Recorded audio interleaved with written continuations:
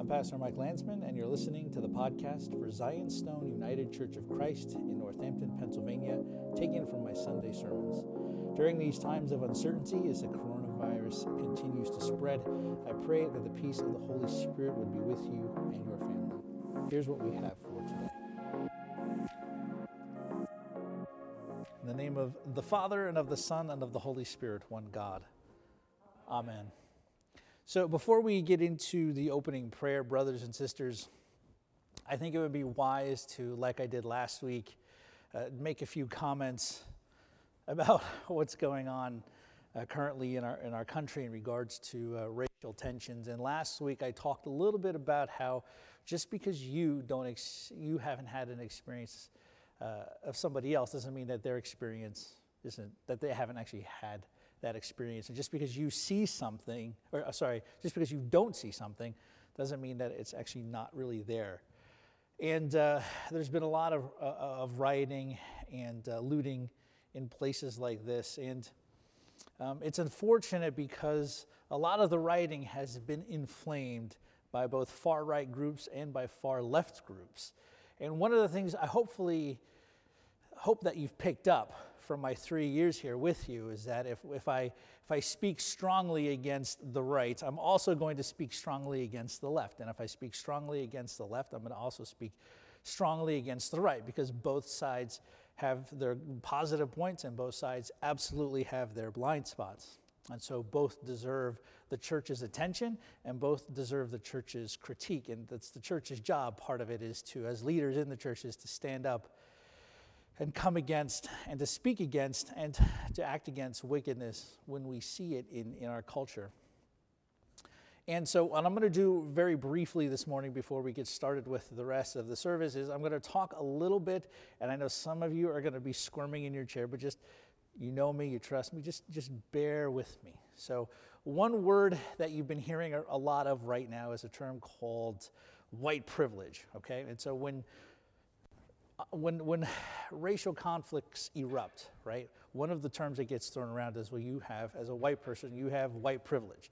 So a lot of people who are white react against this negatively. I did when I first heard it described to me, because we associate privilege with affluence. We associate the word privilege with lots of money in the bank, but that's not necessarily what privilege means, because there are many white people who are poor. There are many white people who have not had an opportunity for a good education. There are many white people who have not been able to find a good job that they're able to live and survive and to save. So privilege doesn't necessarily mean affluence. And the best way to, I think, understand this can be illustrated by something I heard yesterday. I was at the hardware store, of all places, and I was getting a spool so I could refill the spool that was used in my weed whacker so I could trim the weeds in our yard. And as I was standing there waiting, because there was a line, there was another register, and I heard an older white guy complaining about a bad experience at, I think he said, ShopRite. He was waiting for a sandwich to be made, and he got into an altercation with either the customer or the person behind the counter, and it got to such a point where the police were threatened to be called on him. And he said, now I know how black people feel. That's white privilege. When we talk about white privilege, that's what that means. He does not know how black people feel. Just because you had a negative experience does not equate that with hundreds and hundreds of years of inequality, right? So don't react negatively when you hear terms like that. And so what's unfortunate is there have been lots of peaceful protests, and we need to be able to do that. And fortunately, here in Allentown and Easton, we've had peaceful ones. And I'm very proud of the congregation for being very measured in your reactions, especially on social media. And so thank all of you for that. And I ask that you would continue to pray for the peace of our nation and look for ways in your own personal lives to not tell people what they should think or how they should think, but to listen to what other people have to say, and hopefully we can learn from each other and we can heal.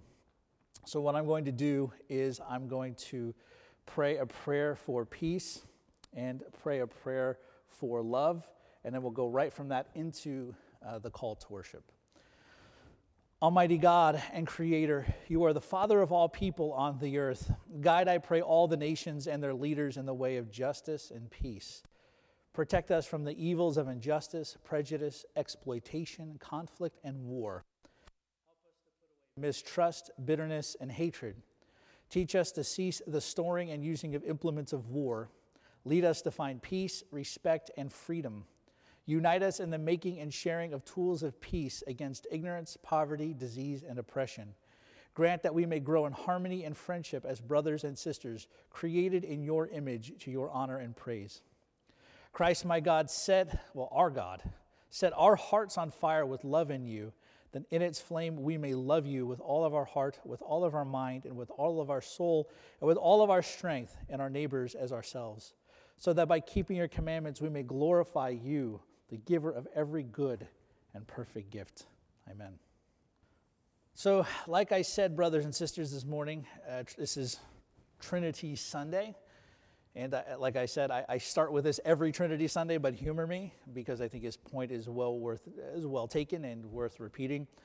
There's a theologian named Ben Myers, he's also a professor. He said this: how to combat Trinitarian heresies? Start by abolishing Trinity Sunday, that faithful day on which preachers think that they need to explain it. He also goes on, he has a whole list of them. Stop trying to use natural analogies, to explain, God, like, the egg, the yolk, the shell, and the white part. Those aren't helpful, because it's not quite what's going on here. So in that light, I'm not going to preach explicitly on the doctrine of the Trinity this morning. And something interesting happened, brothers and sisters. I was writing this, and I had a whole thing, right? I was like, Genesis, light and darkness in the creation and the separation of darkness from the light. And I could preach on the separation in our heart to the light from the darkness, and Christ is the light. And I started typing this up, but I just couldn't get it. It just wasn't flowing. And look, not every sermon, right, is going to be like, whoa, it all came together completely perfectly with no trouble whatsoever. Some you just have to fight through, but it just wasn't coming together. And so I scrapped it, and I started writing another sermon. And that one I was also and I just couldn't get it. So I scrapped that and I threw that one away. And then I started again, focusing on instead the passage from 2 Corinthians chapter 13. The small, very small, short passage. And so we're going to spend most of our time there today in St. Paul's closing words to the church of Corinth. And he said this, I'm going to repeat it. Finally, brothers, rejoice, aim for restoration, comfort one another, agree with one another, live in peace, and the God of love and peace will be with you. Greet one another with a holy kiss. All the saints greet you. And then he says, may the love of God, the grace of our Lord Jesus Christ, and the fellowship of the Holy Spirit be with you. Excuse me. So, if there's any other example, well, and I think this is why I finally latched on with this portion here. If there's any example in Scripture that looks just like our society and our culture now, it's this one. If there's any, right?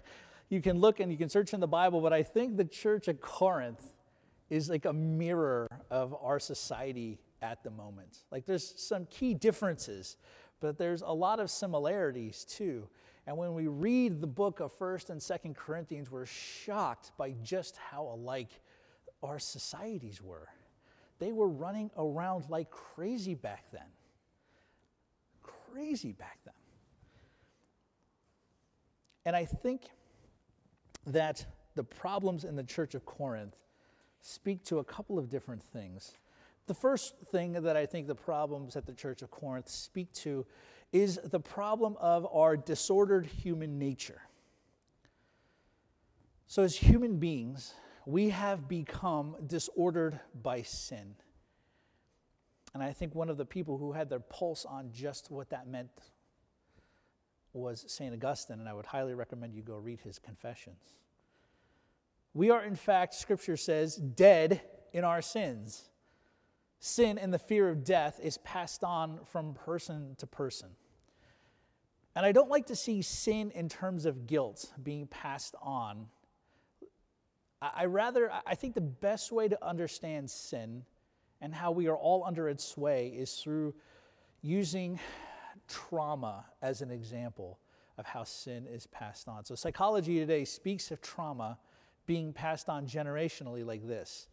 Psychic legacies are often passed on through unconscious cues or effective messages that flow between adult and child. Sometimes anxiety falls from one generation to the next through stories told. Right? So unconscious cues, messages, stories, these are all ways that trauma in the human person can be passed on generationally. Sin, I like to think of it, is the trauma of the first human rebellion against God, passed down from person to person to person. Through stories, through unconscious cues, through effective messages. But it's not just mental, right? It's also spiritual. But I think the analogy is an apt one. And so Jesus Christ comes on the scene, and through his perfect life and his atoning death and resurrection into glory, he models what it means for us to be truly human, to be fully human, and to be truly free and truly alive. And so the Christian life then, brothers and sisters, is our training to be conformed into the image of Jesus Christ. The St. Paul says we behold his image being transformed from glory to glory. And that divine image that we received at creation, which was marred by sin, becomes renewed, giving way to our eternal transformation into glory. Now, because we don't know how to be human, or that our humanity has been infected by sin, I also like sin as a virus too, not just the example of trauma, but also as a disease. We then in turn sin against others. Right? So all humanity, Paul says in Romans, we are all without excuse. This is why the Sermon on the Mount in the Gospel of Matthew, I think, is so powerful and so impossibly difficult, because it describes how we are to live in God's kingdom and to be God's people. And that's why some Christians try to excuse away the Sermon on the Mount by saying, well, that's just for the Old Testament. Jesus was just commenting on the law. So for us in the New Testament, it's just like it's like the pirate code from Pirates of the Caribbean. It's more like a guideline that we don't really have to follow if we don't want to. But that's not true. The Sermon on the Mount is what life in the kingdom of God is like. I preached a series many years ago when I was working somewhere else called The Kingdom of God is Like. And we looked at that from, maybe I'll preach it here again. Let's see. I've been thinking about it. Disordered humanity revels in sin and needs to be reoriented to God. And in Corinth, there is discrimination on display. Specifically, there is discrimination between the rich and the poor. When they came together to celebrate the Eucharist, they would also have a corporate meal for the people. And so for many of the people who happen to be poor, because you have to remember when Christianity first starts to spread, it's not people who have status and position in society who become Christians early on. It's those who society looked down upon. Women, slaves, people who had no social standing whatsoever. The people who Jesus chooses to spread his message are fishermen from Galilee. No real theological education. They weren't known for producing philosophical titanic figures that could go toe-to-toe with everyone. No. Paul says earlier in Corinthians, God uses the foolish things. So what would happen is that the poor would come to these meals. But sometimes they would get there and there wouldn't be any food left over. And then some people who were eating and drinking, they would eat all of the food and they would keep drinking until they were drunk. And then they would go into the Lord's Supper, engorged on food and being completely drunk and partaking of the body and blood of Christ, which leads St. Paul basically to say, you guys better knock it off. That's why some of you are dying. Many were being neglected because the better off members who could get there earlier were eating and drinking everything before everyone else could have a portion. And St. Paul, he takes them to task for this disordered human nature. Then we see factionalism on display in Corinth. The other reality St. Paul had to deal with in his letters was factionalism. And we see the early church had a problem with factions, specifically between the Jews and the Gentiles. So we see this in the book of Acts. Some Jewish Christians said to the Gentile people who wanted to become Christians, they said, okay, that's fine. You want to come and be a Christian? That's good. You need to go and become Jewish first, and then you can become Christian. So if you were a Gentile male especially, what would that mean for you? I meant you would have to go and be circumcised first before you could come and be a Christian. And that's one of the early issues in the early church. St. Paul would go somewhere, and he would bring Gentiles into the church, and then he would leave. And then other people would come and say, hey, we're from the apostles too. Guess what? You need to be circumcised if you really want to be a Christian. And this caused a lot of controversy. So they all get together in Acts 15, and they have the first church council in Jerusalem. And what happens? St. James gets up and he says, it seems good to the Holy Spirit and to us to not lay on you any burdens except these. And he says, so he's essentially saying you don't have to become Jewish to become a Christian. He says, don't eat meat sacrificed to idols, refrain from sexual immorality, don't eat things with the blood in it, and you'll be good. One of the first major problems in the church was factionalism, and this continues here in the church of Corinth, except their factionalism was a little bit different.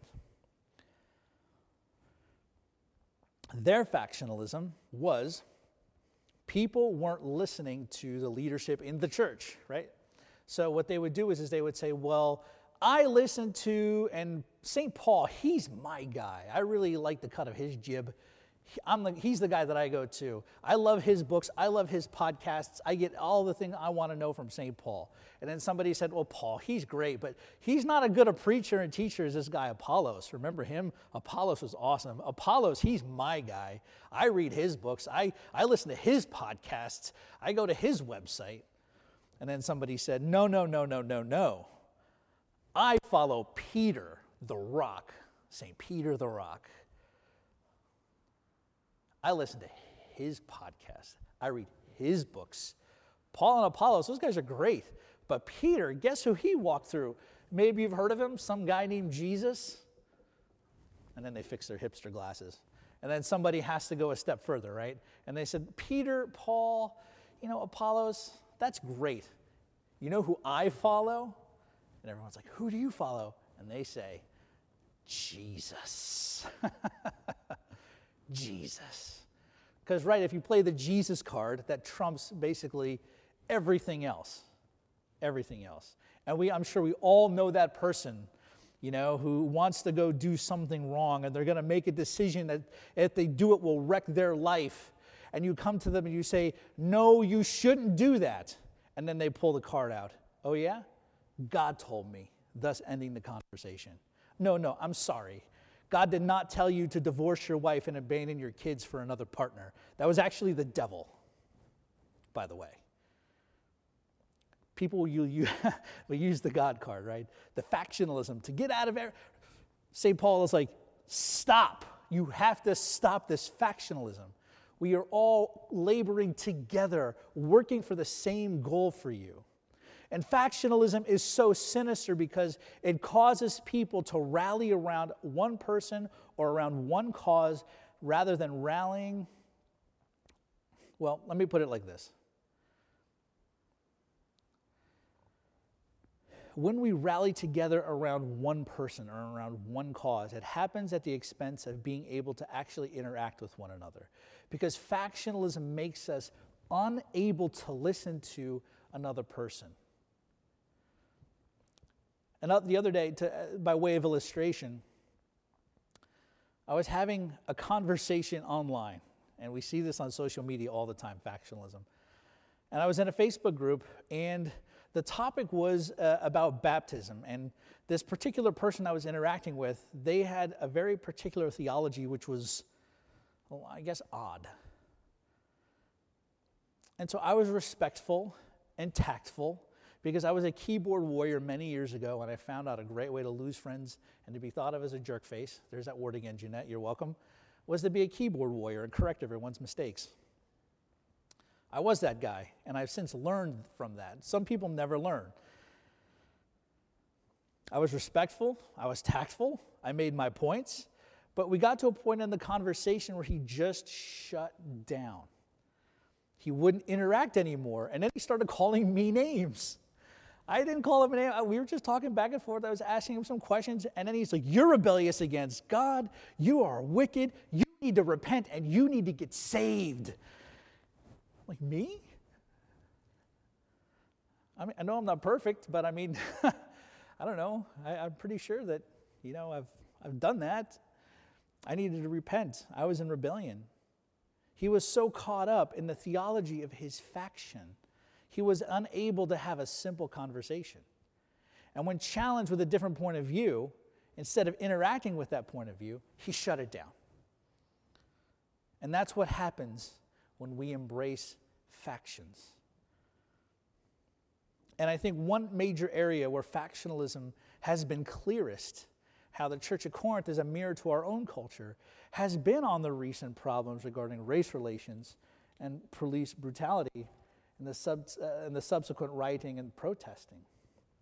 So let me give you an example here. So when somebody says, Black Lives Matter, I see this online all the time, another person will immediately chime in and say, actually, all lives matter, just by the way. That response is a perfect example of missing the point. So let me put it to you like this.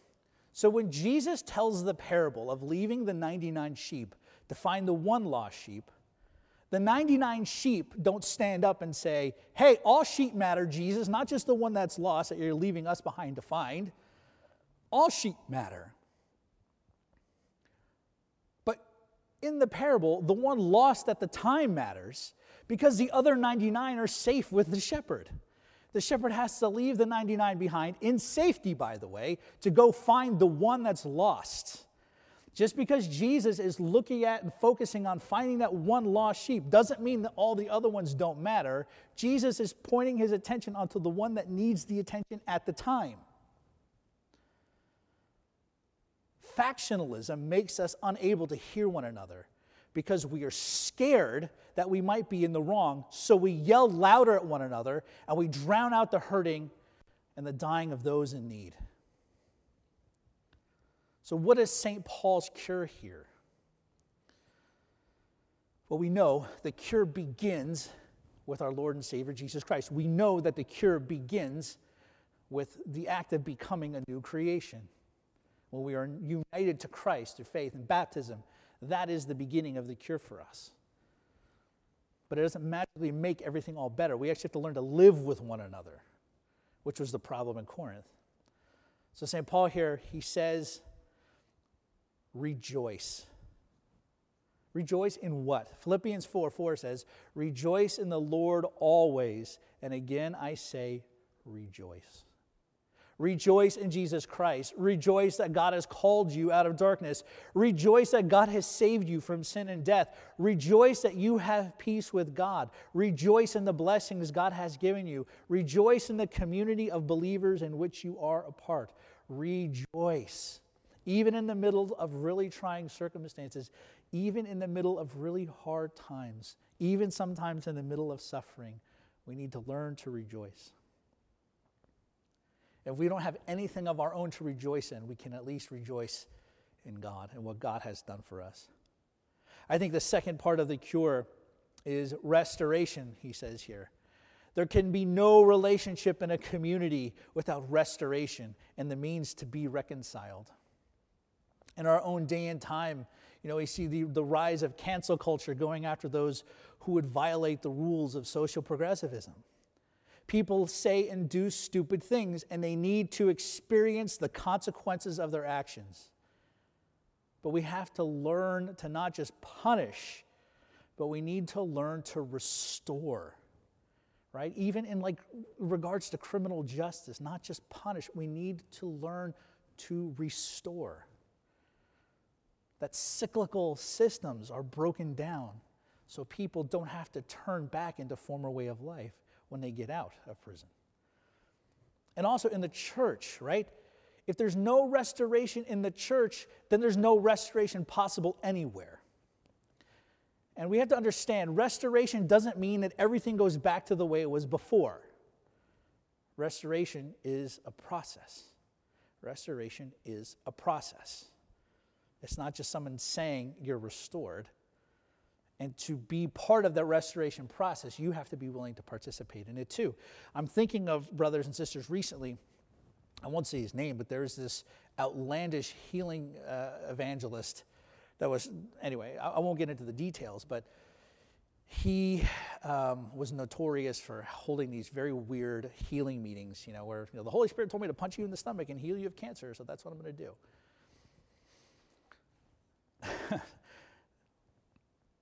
Got into some problems, texting, divorced his wife, wound up remarrying a woman he had an affair with, and then he went through a process of restoration, and they're like, yeah, you're restored. And he's like, great. A couple years later, what happens? They find out, oh, he's been texting girls again, and then they're like, come, be restored. No, I don't need to be restored. I'm fine. No, you guys are all in the wrong. That's not restoration. That's not reconciliation. That's an example of how not to do it.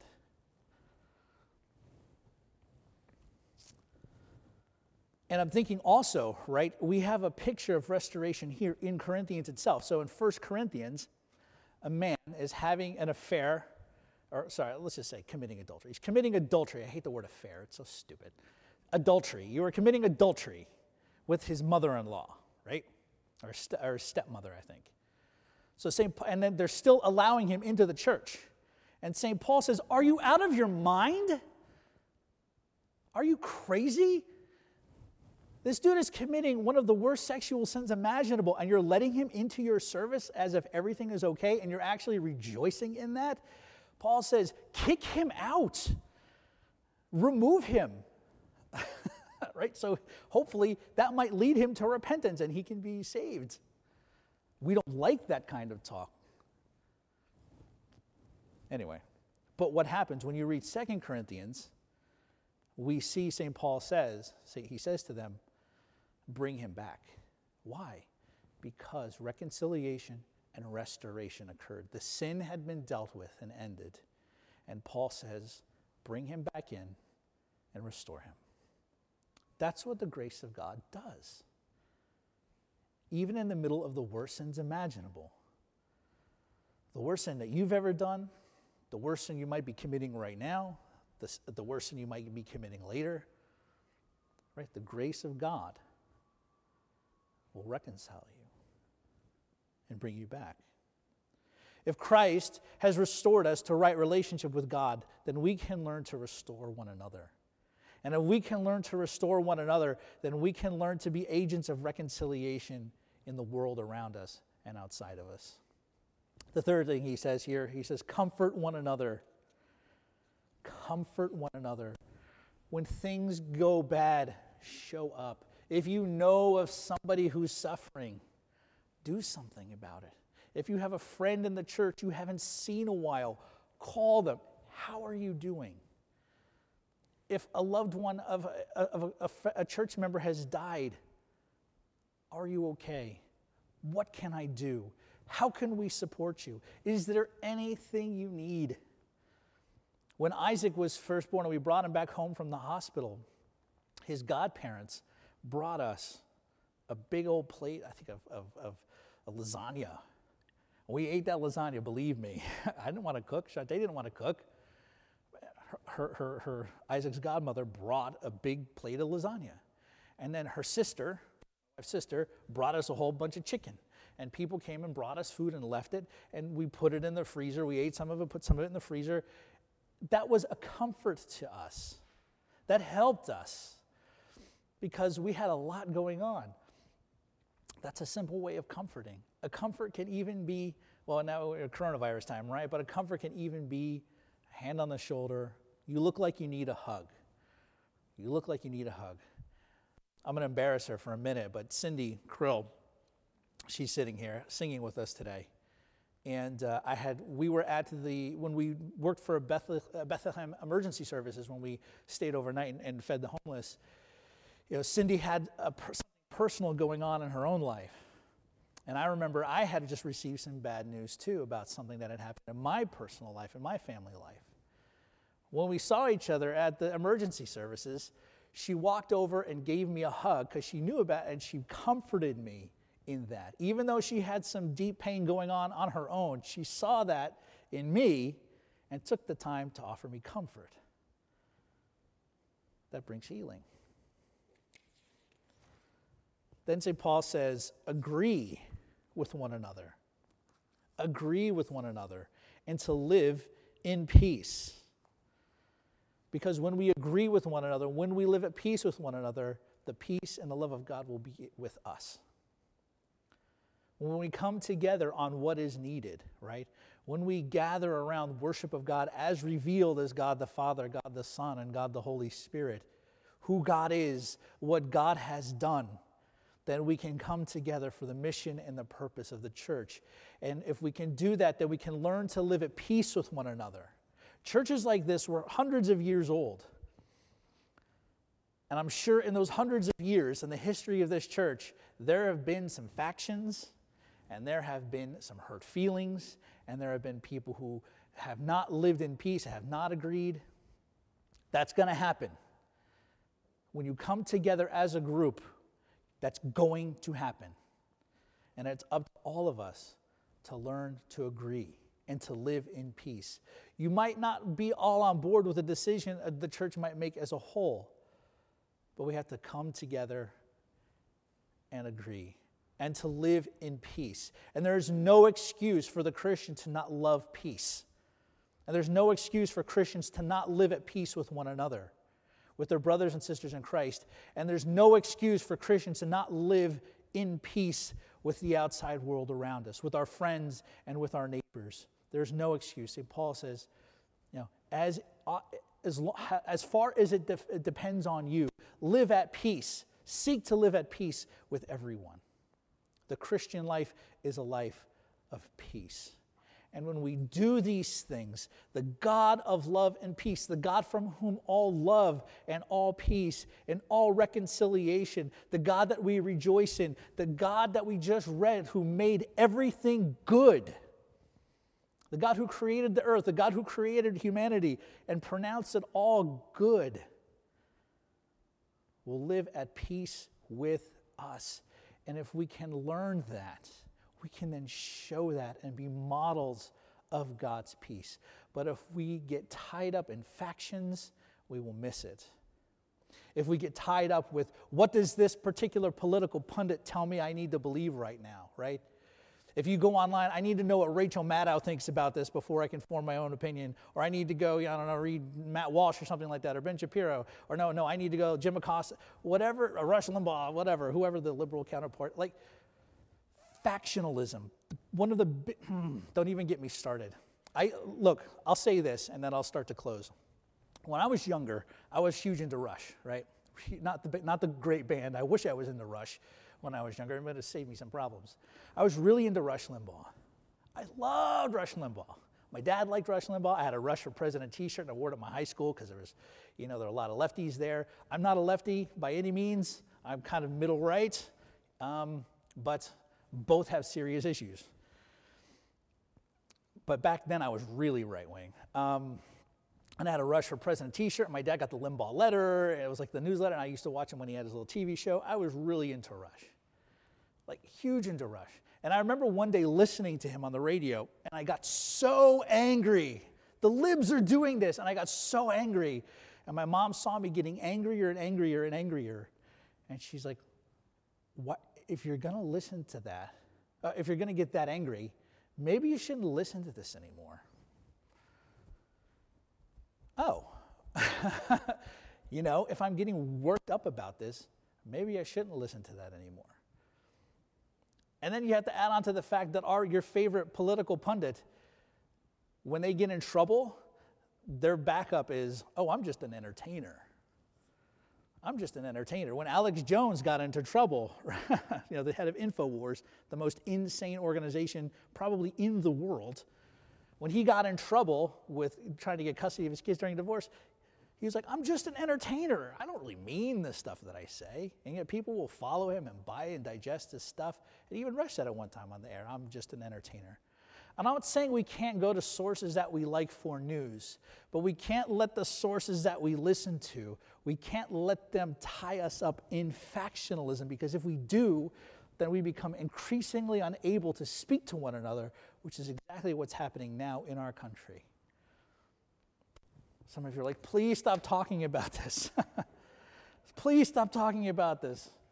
All right, I'll stop talking about it today. I hear you, I see you, and I will spare you the rest of that. But see, we have to understand, brothers and sisters, that our faith is not something that's confined just to when we're in these four walls or when you're watching me on camera. Right? Our faith is something that has real-world application for how we live our lives. And even if we don't agree with a certain thing that our brothers and sisters are doing, if we are covenanted together in community, we still have to love one another. That was your chance to say amen. Not you sitting here, you guys watching on camera. You guys watching on camera. And so, thank you, I appreciate that. And so this Trinity Sunday, brothers and sisters, we heard the creation account, God making all things. We hear Jesus sending the apostles out to teach people to do everything that he commanded them to do and to baptize them in the name of the Father and of the Son and of the Holy Spirit. And so to God, as revealed to us, God the Father, God the Son, and God the Holy Spirit, be all glory together. Amen. Thanks for listening to the podcast. If anyone listening is in the area here in Northampton and in need of help, of food or supplies, please reach out and let us know through private message on our Facebook page, Zionstone UCC, or through our website, zionstoneucc.com. To all who have given and continue to support us during the closing of the church during the coronavirus, thank you so much for your love. And may the blessing of God Almighty, the Father, the Son, and the Holy Spirit be among you and remain with you always.